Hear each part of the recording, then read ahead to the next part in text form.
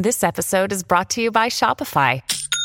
Forget the frustration of picking commerce platforms when you switch your business to Shopify, the global commerce platform that supercharges your selling wherever you sell. With Shopify, you'll harness the same intuitive features, trusted apps, and powerful analytics used by the world's leading brands. Sign up today for your $1 per month trial period at shopify.com/tech, all lowercase. That's shopify.com/tech.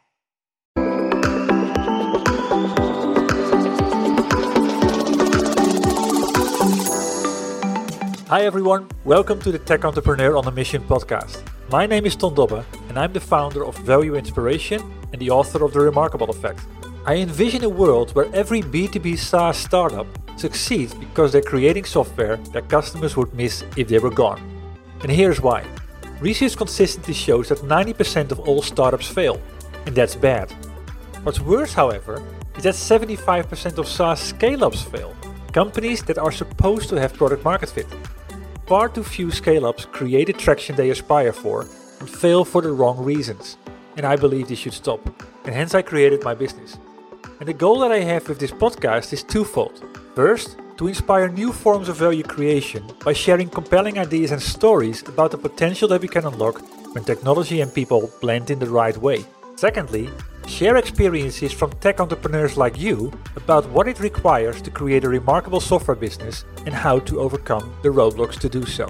The guest on my podcast this week is Shikhar Shrestha, CEO of Ambient AI.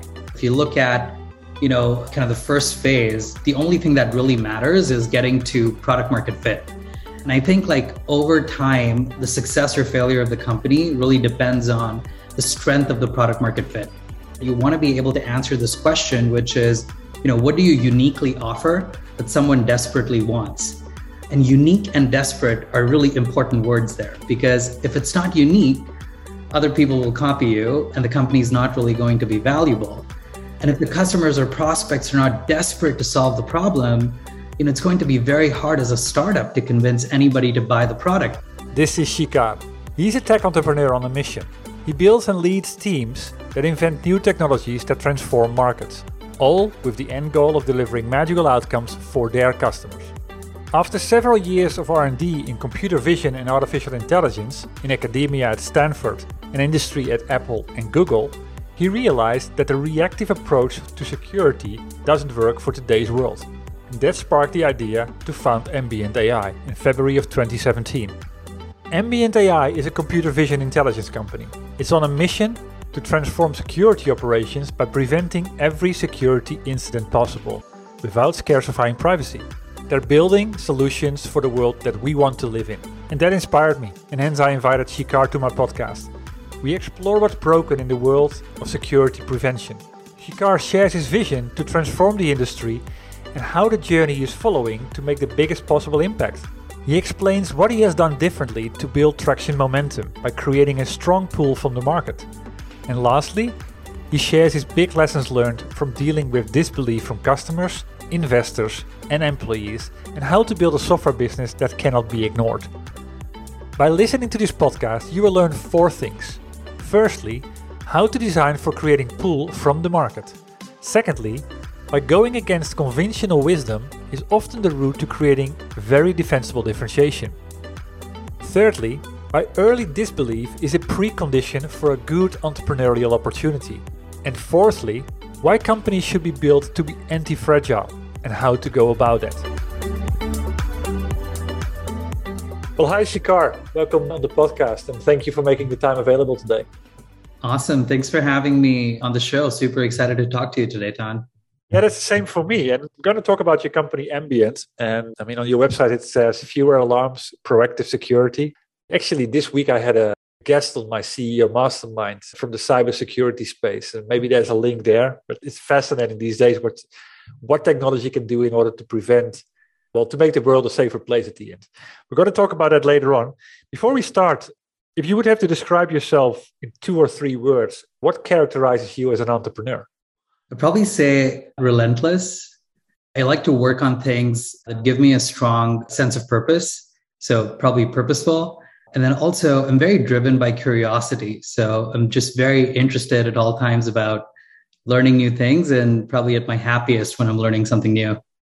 That's a great trait to have, characteristic to have. I mean, I wrote my book, The Remarkable Effect. Chapter 4 is curiosity. So awesome. It's an essential trait, I would say, to run a company that has staying power. Absolutely. So good. Yeah, tell me a little bit about, make the shift. Well, maybe start with purpose. And then also, what are you passionate about? And what does purpose mean for you in relation to your company? Yeah. So I think, quick sort of background. Effectively, what my company does is we help organizations prevent physical security incidents from happening. And I can talk about, how we do that. But the genesis of sort of why I'm working on this company and building this company to solve this problem is I was actually a victim of an armed robbery when I was 12 years old. So, way back when, but horrifying incident, and just always cared about security and just grew up super paranoid, right? I always was worried about security and safety and what can we do to make things better. Loved tinkering with stuff. So always was building, alarm systems and intrusion detection systems and burglar alarms. Like those were my favorite projects, I would say, to, DIY kind of projects to come back to again and again.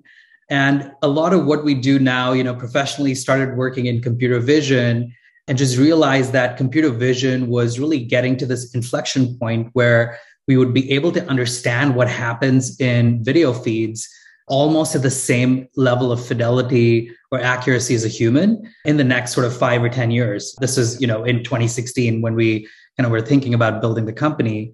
And the first idea that came to my mind was, okay, if we take this technology and just deploy it on every security camera in the world where it can just understand what's happening, and as soon as it sees something suspicious or bad or a threat event, just lets the security team know so they can go respond and actually prevent the incident from happening, or at least mitigate the damage from it, that would just change security forever. So that's kind of the sense of purpose that really drives me. Like, I really think security is broken, needs to change, and sort of shifting to this kind of future state of security, which would be proactive, real-time, effective, has a big impact on everyone, right? Like all of us care about being safe, regardless of whatever environment we're in. Fantastic. I mean, you've already answered two of my questions, like what's the revolution you're starting? That's clearly this one, the kind of making the world a much more secure place, proactive. And I completely agree. If you look at it, we all get used to it and we think it's normal, but security is broken. Yeah, it just needs someone to stand up and say, okay, I'm going to fix this, which is why we're talking today. And you also kind of addressed already, like, what's the opportunity to get this right? Which is at the end, a safer place for everybody. Do you have a specific, your go-to-market with your company? Who do you address? Who do you believe can you make the biggest impact on? Yeah, that's a great question, because I think when we were building the company, we knew this is a great technology, like computer vision can be deployed and we can get it across on every camera and really change security. But the big question was, okay, do we target consumers, mid-market, SMB, or enterprise? And I actually did the same calculus the way you framed the question, which is where can we have the biggest impact? So we focus on large enterprises, right? So, the biggest organizations of the world, companies that may have hundreds of security cameras already deployed, but across different verticals. So everything from corporate campuses to hospitals, schools, college campuses, critical infrastructure sites, airports. So all of that sort of large enterprise segment. And, these organizations spend a lot on security already. I think in the US today, enterprise physical security spend is, over 120 billion in that market segment. It's manpower, it's service, like it's very kind of ineffective today. And for all that spend, what we get is effectively not being able to do anything when an actual incident happens. We pretty much just wait and then go back and spend, weeks and weeks to find the video of the actual incident and then do an investigation.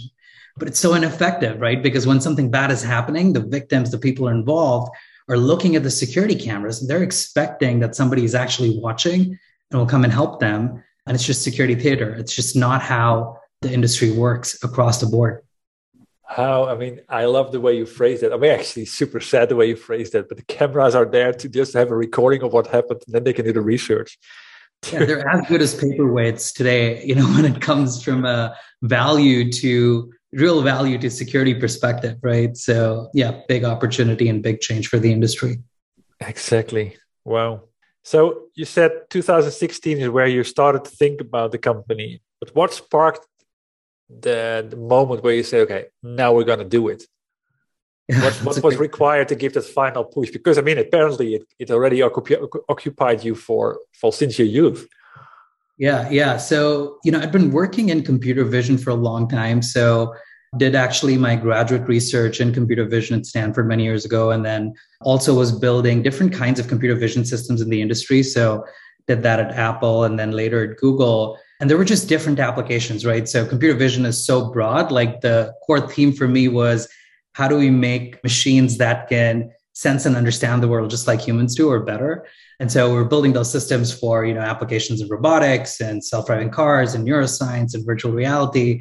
And I think I just had the realization that the biggest sort of inflection point in computer vision is everything we've done to understand images. Once that translates to understanding videos, like that may just be, one of the, biggest developments in AI or machine learning that we'll see in our lifetime. And that was kind of just starting to happen in like late 2016. And so that was like the technology inflection point, super powerful.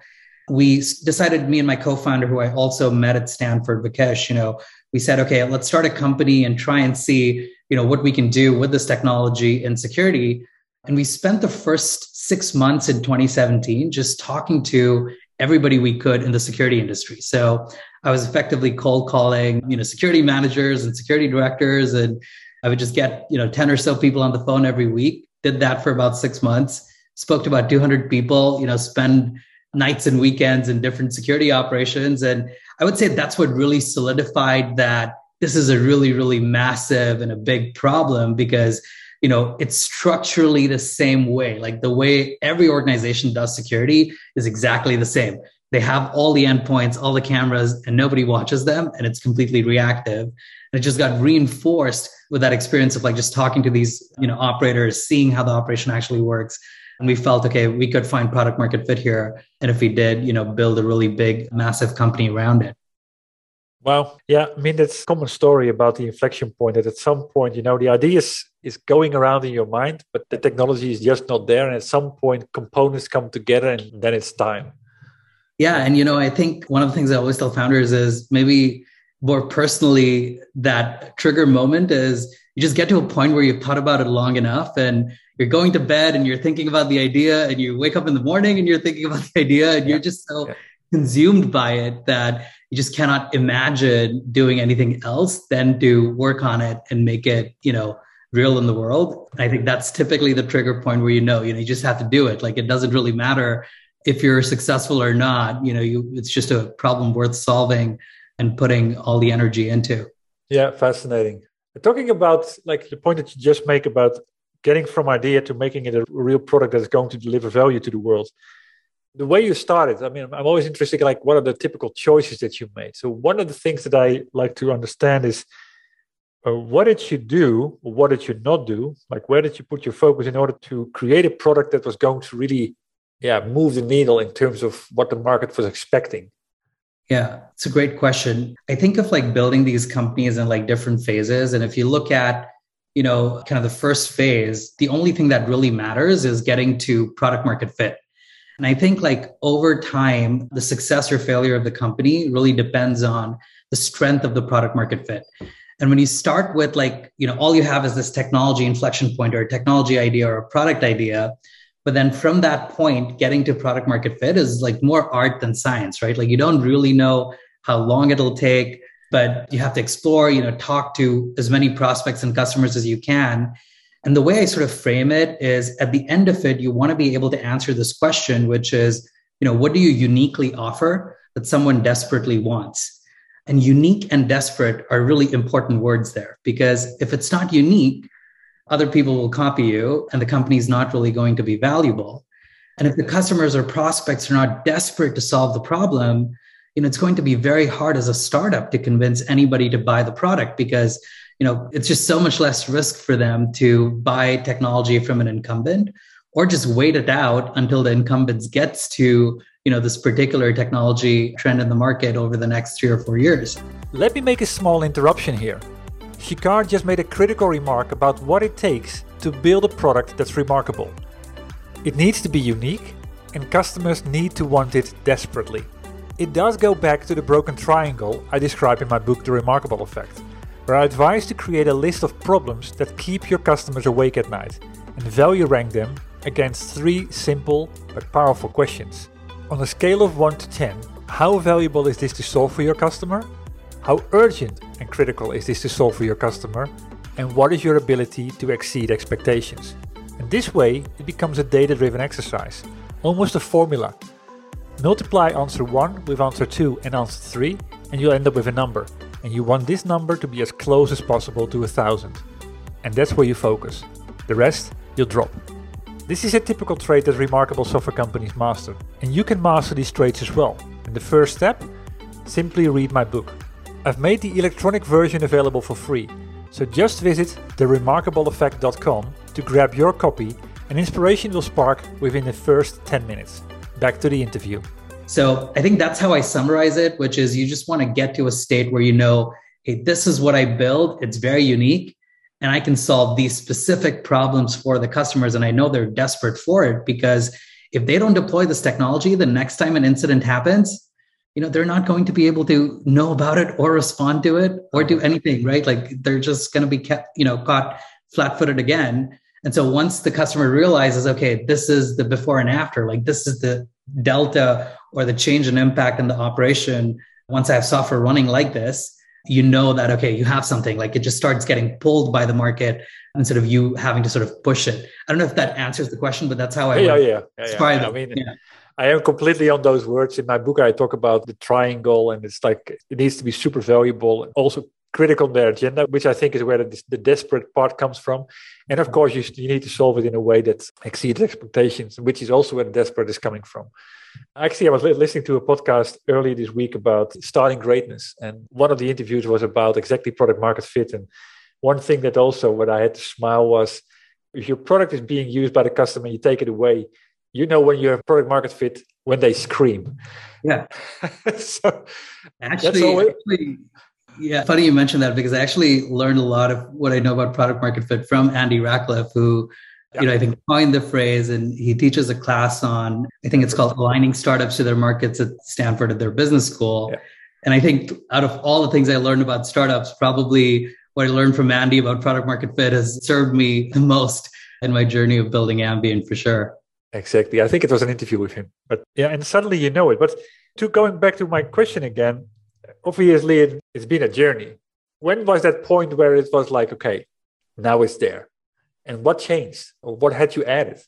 Yeah, that's a great question. I don't know if there's ever a point in building a company where you say it's just there.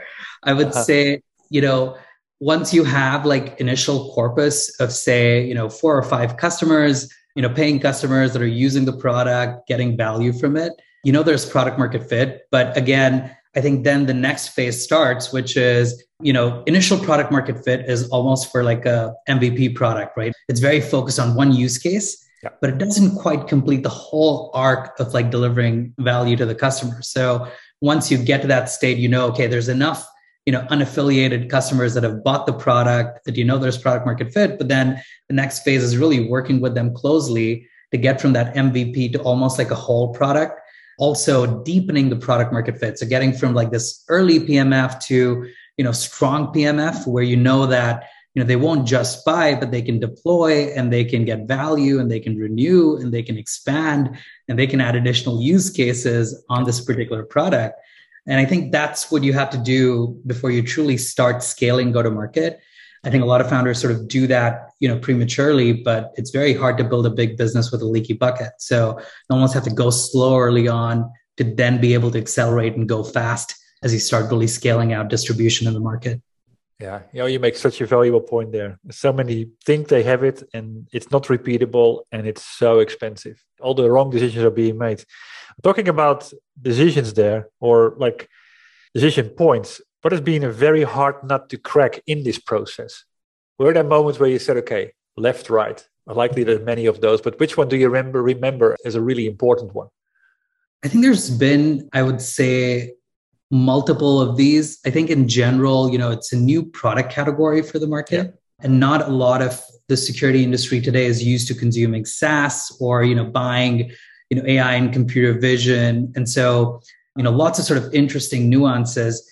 if I had to think about like one left or right, I would say it's probably, this idea of, we started the company and we said, okay, let's take computer vision, make security proactive. And, you get this common wisdom, which is, focus on one or two use cases. And so in our, product, the use case is like a threat event that we could detect with computer vision, like a particular type of suspicious behavior that we can detect.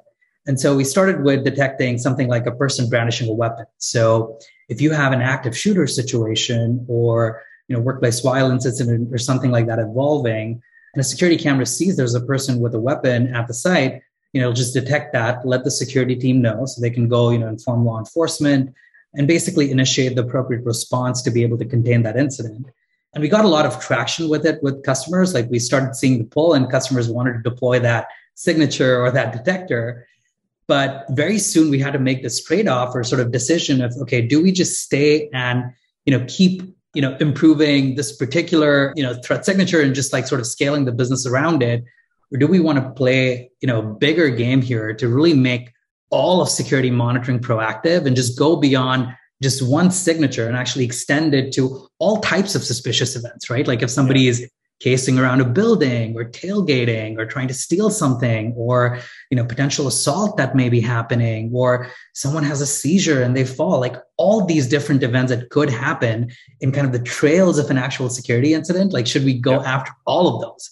I think it was a difficult decision just because it kind of steers away from like conventional wisdom. And we said we really wanted to fully solve this problem. Like we want to make sure that once a customer deploys this platform, against a whole range of different threat vectors or incidents, we can actually protect and help them prevent those incidents, not just be focused on that one signature, because who knows, what the anatomy of the next incident is, they just evolve differently. And it took us longer. And so, we stayed in stealth for a long time, invested a lot in R&D, built a whole repository of these threat events. So we look for about 125 different things today. So anything you could think of, as something bad that could happen at a site, we probably have a signature for it, and it's doubling year over year. So we're just growing that extensively. But yeah, somewhat, contrarian, difficult decision, but, clearly we're seeing the benefits of that from being able to solve. What type of benefits do you see from the decision? It may be unlikely that a site will have, a very catastrophic incident happen, very frequently. So if you look at, how a security director would think about their risk matrix, there are like incidents that could be very catastrophic, but are also very rare. But then there are things that are very frequent and happen almost every day. So as I said, like somebody, trying to steal something or casing or breaching the perimeter of a site.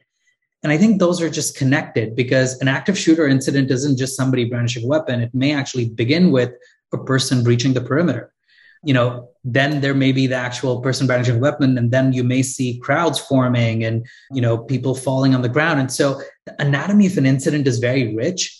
And so you can only get true prevention if you, target the technology to solve or sort of look for a whole range of these different suspicious events.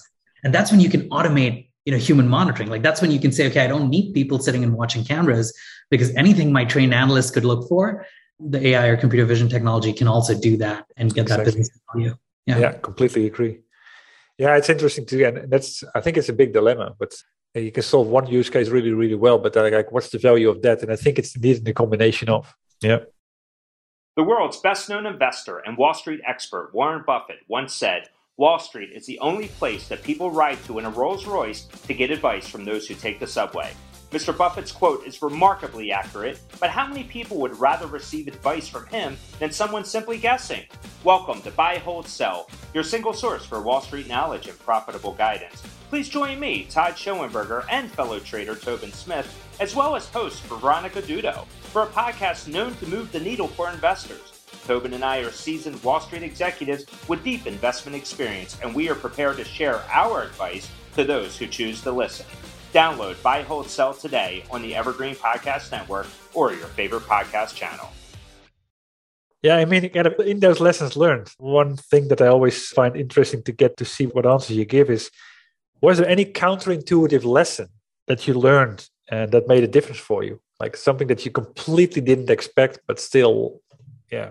I would say, in the early days, I think I have like more wisdom and I'm calmer about this now, so I can share this lesson. But in the early days, you just get a lot of disbelief around a new idea, right? You have investors who don't believe, and you're trying to recruit people and they don't believe, and you're talking to customers and a lot of them don't believe. And I think I used to get deterred by it a lot. I think now my perspective is that early disbelief is almost like a precondition for a good entrepreneurial opportunity. Because if everybody immediately agrees and believes in it, it's just an idea that's too obvious. And, it's an idea better suited for, a VP at an incumbent who's running product, or, GM for a P&L owner or something like that to drive by committee and work on, right? Like it just favors incumbency. And so the idea of being non-obvious and, that early disbelief that you face is almost like validation. And you'll still find like 2 or 3 out of 10 people you talk to who have that prepared mind. Like they've done a little bit of the thinking around the idea, just like you have for some reason. And you just focus on them and you just make them successful. You just get those investors, you get those customers, you hire those employees.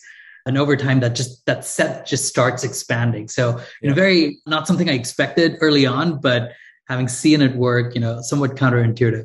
I love that point that you make, because that's so true.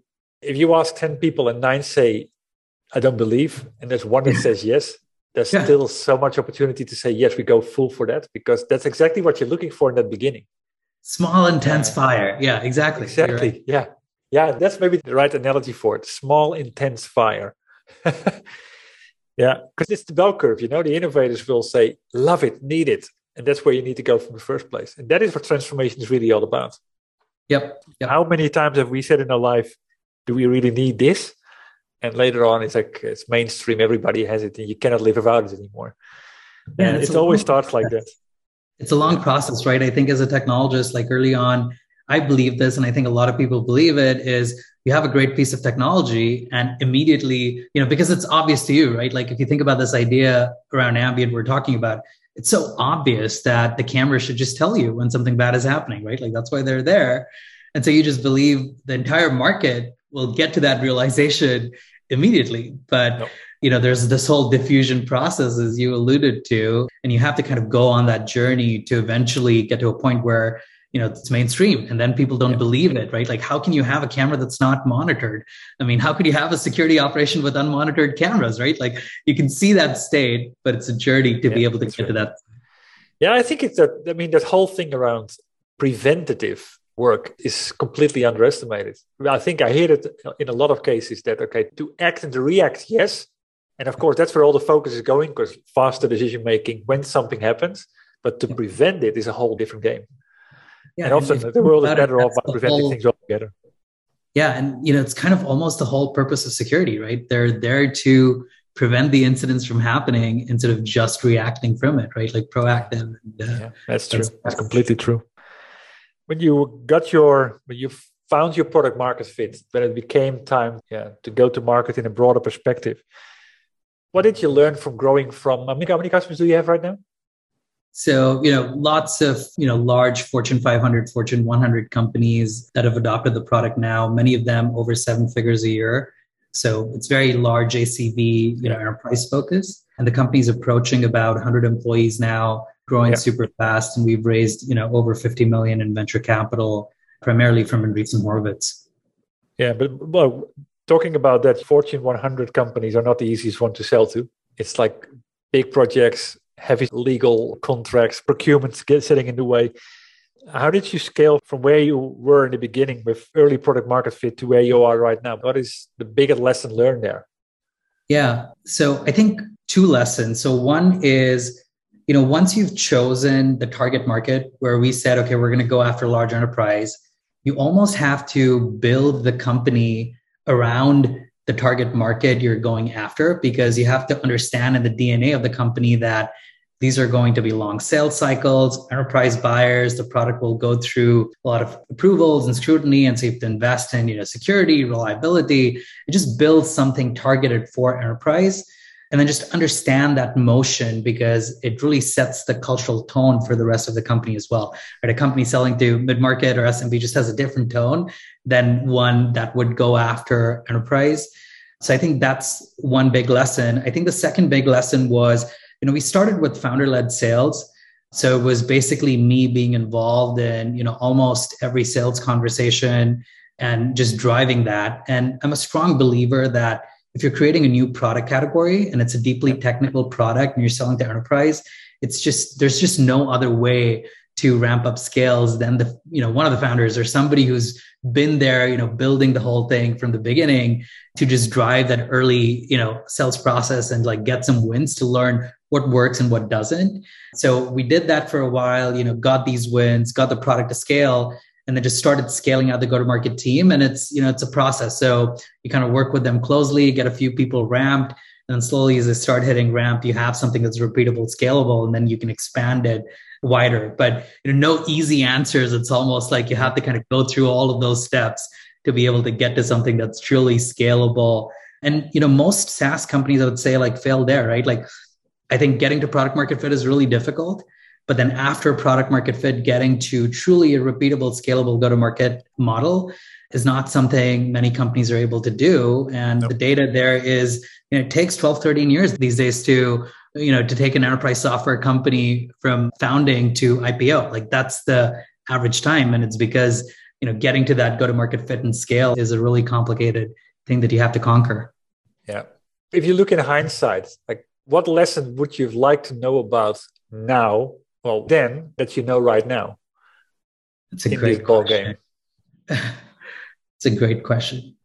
I think I would just do a lot of things faster, not wait for all the data and just maybe act on those things faster, maybe hire faster, build a team faster and not wait for having like a perfect repeatable process before I thought, okay, we can now staff up a team and start scaling this.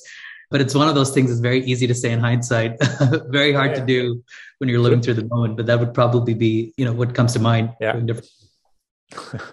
Have you ever been at the point? Well, I hear it a lot, by the way. And it's, of course, if we all know the things in hindsight, and it all looks simple then. And of course, these are easier things to do. But yeah, how do you say that?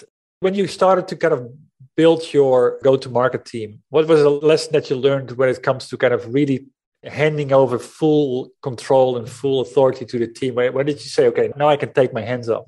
What needed to be right there? Yeah, I don't know if I've still taken my hands off. I think, as I said, like, I think it very much is a process, right? So I think you start with, I think the first few people you hire are also, they have to be entrepreneurial. So, they kind of tap in this idea of learning and evolving, because with every customer conversation, you just have to realize that you still don't have the product and the positioning and the messaging that can scale to, 100% sales force. Like it's still kind of in the early market that you're selling into. So just taking in that kind of curiosity driven approach, like regrouping after those conversations, understanding, hey, what did we learn? What can we change in the product, the positioning, the packaging, the pricing, whatever it may be, and then quickly sort of adapting that into what we do next in the go-to-market. And just doing that, I think, until, you get to a point of seeing, parts of this repeat.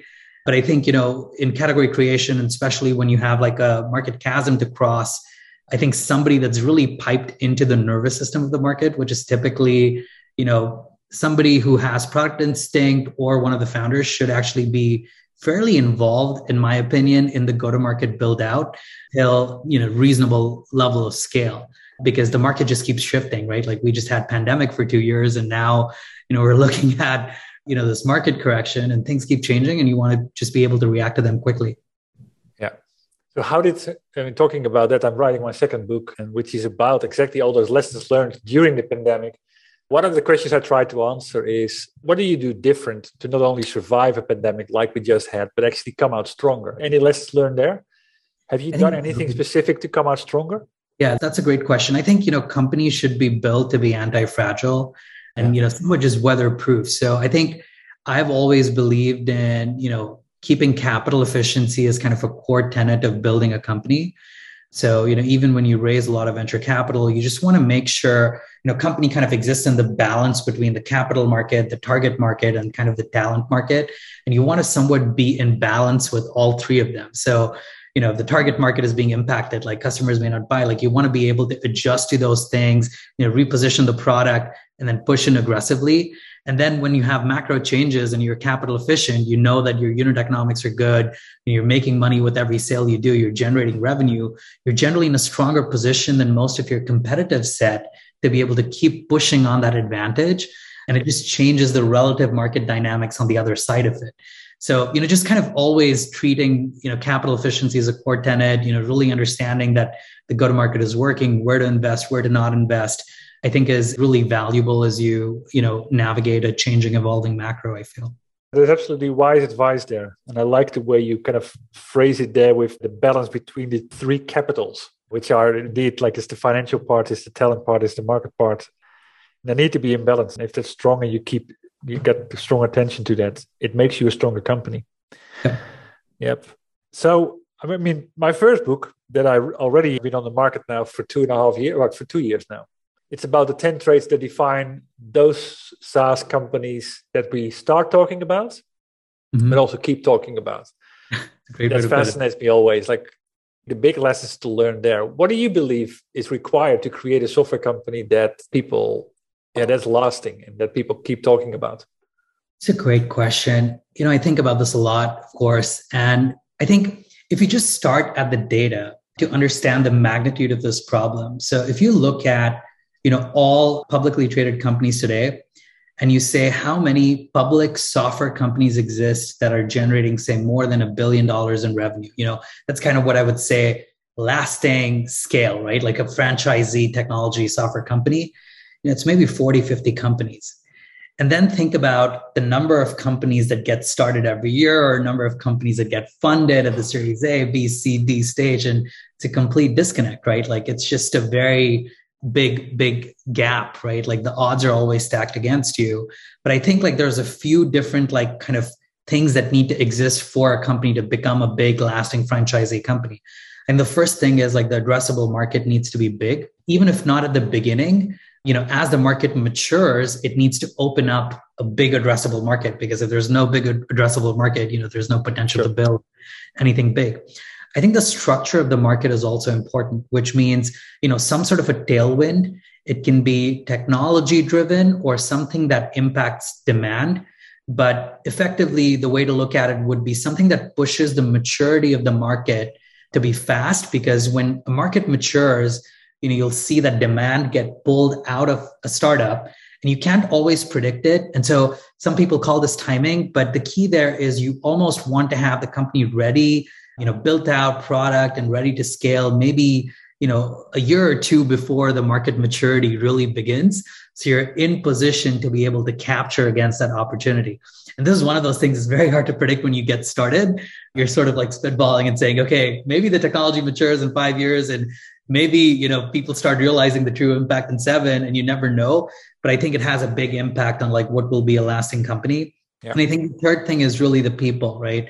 I think a lot of people may not have the fortitude to just like keep running through all the obstacles and all the brick walls that you will be, you're going to face on the journey. Like it just never gets easier. I know a lot of people who are running, $20 billion publicly traded companies, and I talk to them, and, many of them are invested in our company, and it just doesn't get easier, right? Like the macro is always changing, and the technology industry, it's all dynamic, and you keep reacting, and you just have to keep pushing and just be relentless, right? Like if you just decide that, you're just not going to stop because you see that eventual market, that the technology exists and it's going to solve this problem, and you're just going to go at it for however long it takes to make it successful, I feel you win. And that's the kind of company that people, keep talking about. Well, I mean, it goes back to the kind of the traits that you talked about yourself: relentless purpose and curiosity. And I mean, all of these things come back in this list. The discussion around total addressable market, it's a very interesting one in itself. And I think you made the right point there. It needs to be big eventually, but not in the beginning. And I think a lot of the discussions I hear, even with very small startups in stealth, that they are obsessed with a large TAM, where my point always is, okay, go and own a particular segment of the market and create traction and grow from there. What is your point on that? So absolutely agree. I think like you want to grow in concentric circles. I will say that when people use the word total addressable market and how we as founders size it in the early days, it's all made up, right? Truly, when you think about how much of a market is addressable to a startup, only the early market is actually addressable, and only in specific segments. And in some ways, that's a good thing because, as you said, you want to be a big fish in a small pond early on, so you can focus and just be able to dominate that early market. But the characteristic you're looking for is that early market over time keeps maturing and just opens up more and more addressability in that eventual, TAM, and that gives you something big and, something big to be able to scale into. Because the worst situation for a company, because really, if you think about it, like a large company is almost like a collection of cash flows, and each cash flow is like a product, a target market, an addressable market, kind of a pairing, right? Like it's like that triplet. And so you have to make sure that that triplet is like big enough, like that addressable market is big enough to be able to scale into it. Otherwise, you just stall growth. And then you need to find the next product with the next target market with some addressable market that it opens up, or you're just not going to be a big franchisee companies that keeps, compounding value over years. Yeah. Oh, there's so many questions that come up right now, but looking at the time, I'm going to ask 2 or 3 more questions before we wrap up. From the tidbits of wisdom that you've gained over time now, being the CEO of this company for about, 6 years now, what is it do and what is a possible don't that you would, in terms of advice, you could give to tech entrepreneurs that aspire doing something that you're doing? So I'll start with the don't and then I'll go to the do. So I think you should not start a company for the sake of starting a company or just go through the motion of doing a startup.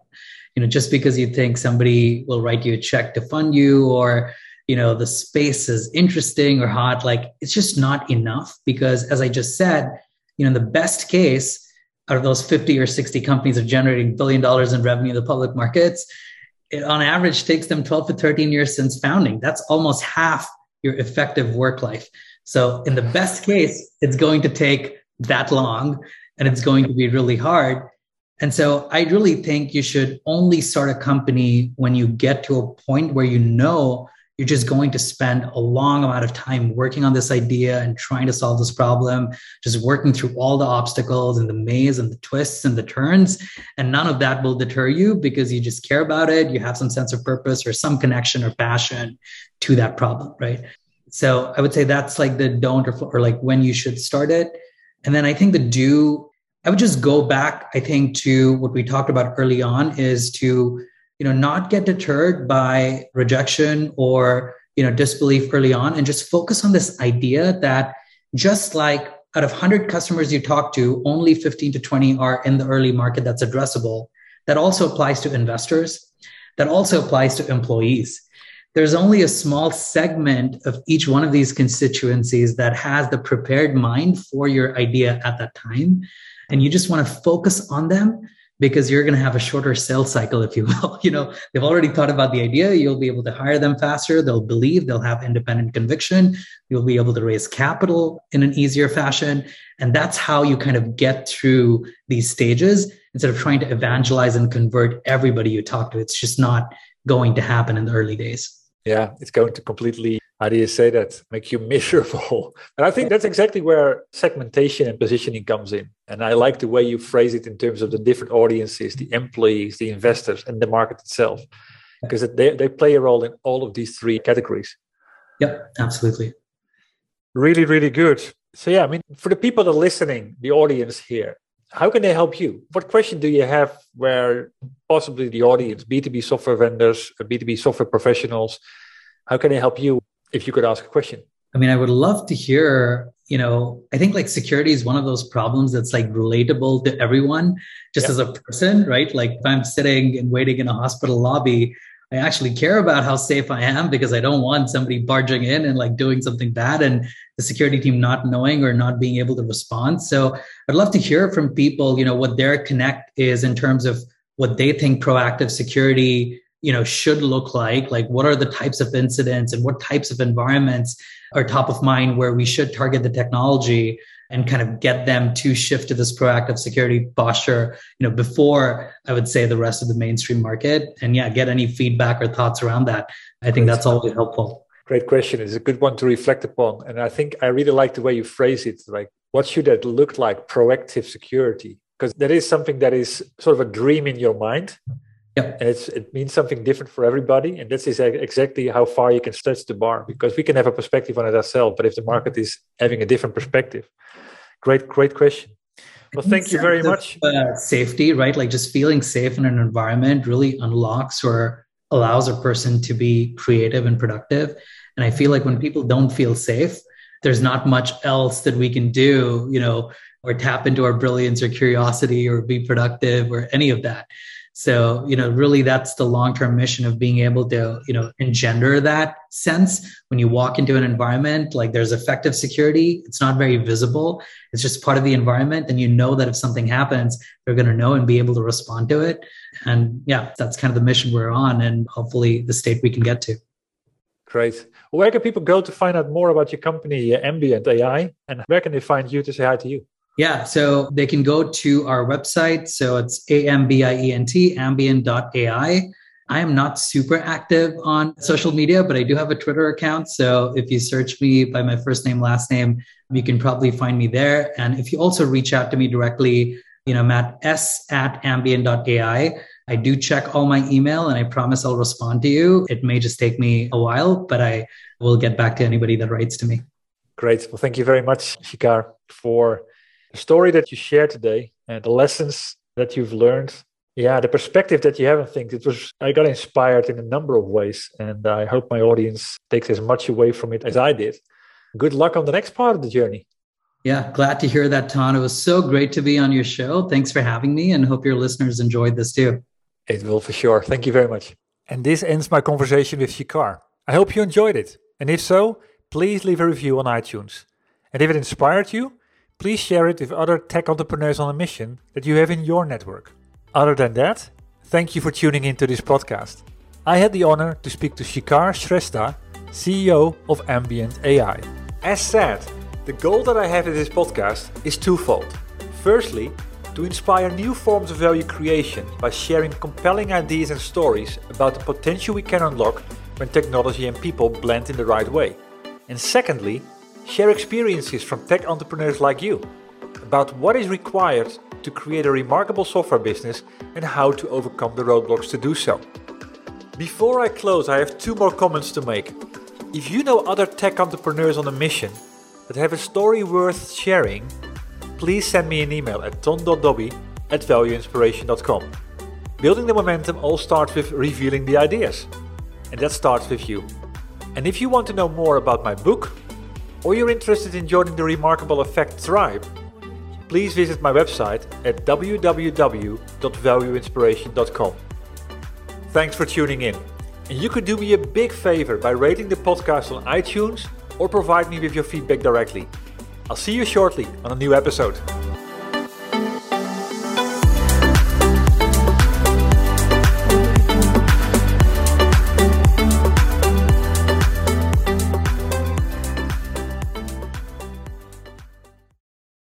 That's what ransomware is all about. It's psychological pressure. Ransomware, when your computer's hacked into and your data held ransom. Attacks are on the rise, and Russian gangs are making billions of dollars. The moment I got that message, I knew our greatest fears that we ever have are starting to come true. The post-Cold War era is over. .com, The Hacking. A new season from Crowd Network with me, Katie Puckrick. Just search for .com, that's DOTCOM, and subscribe.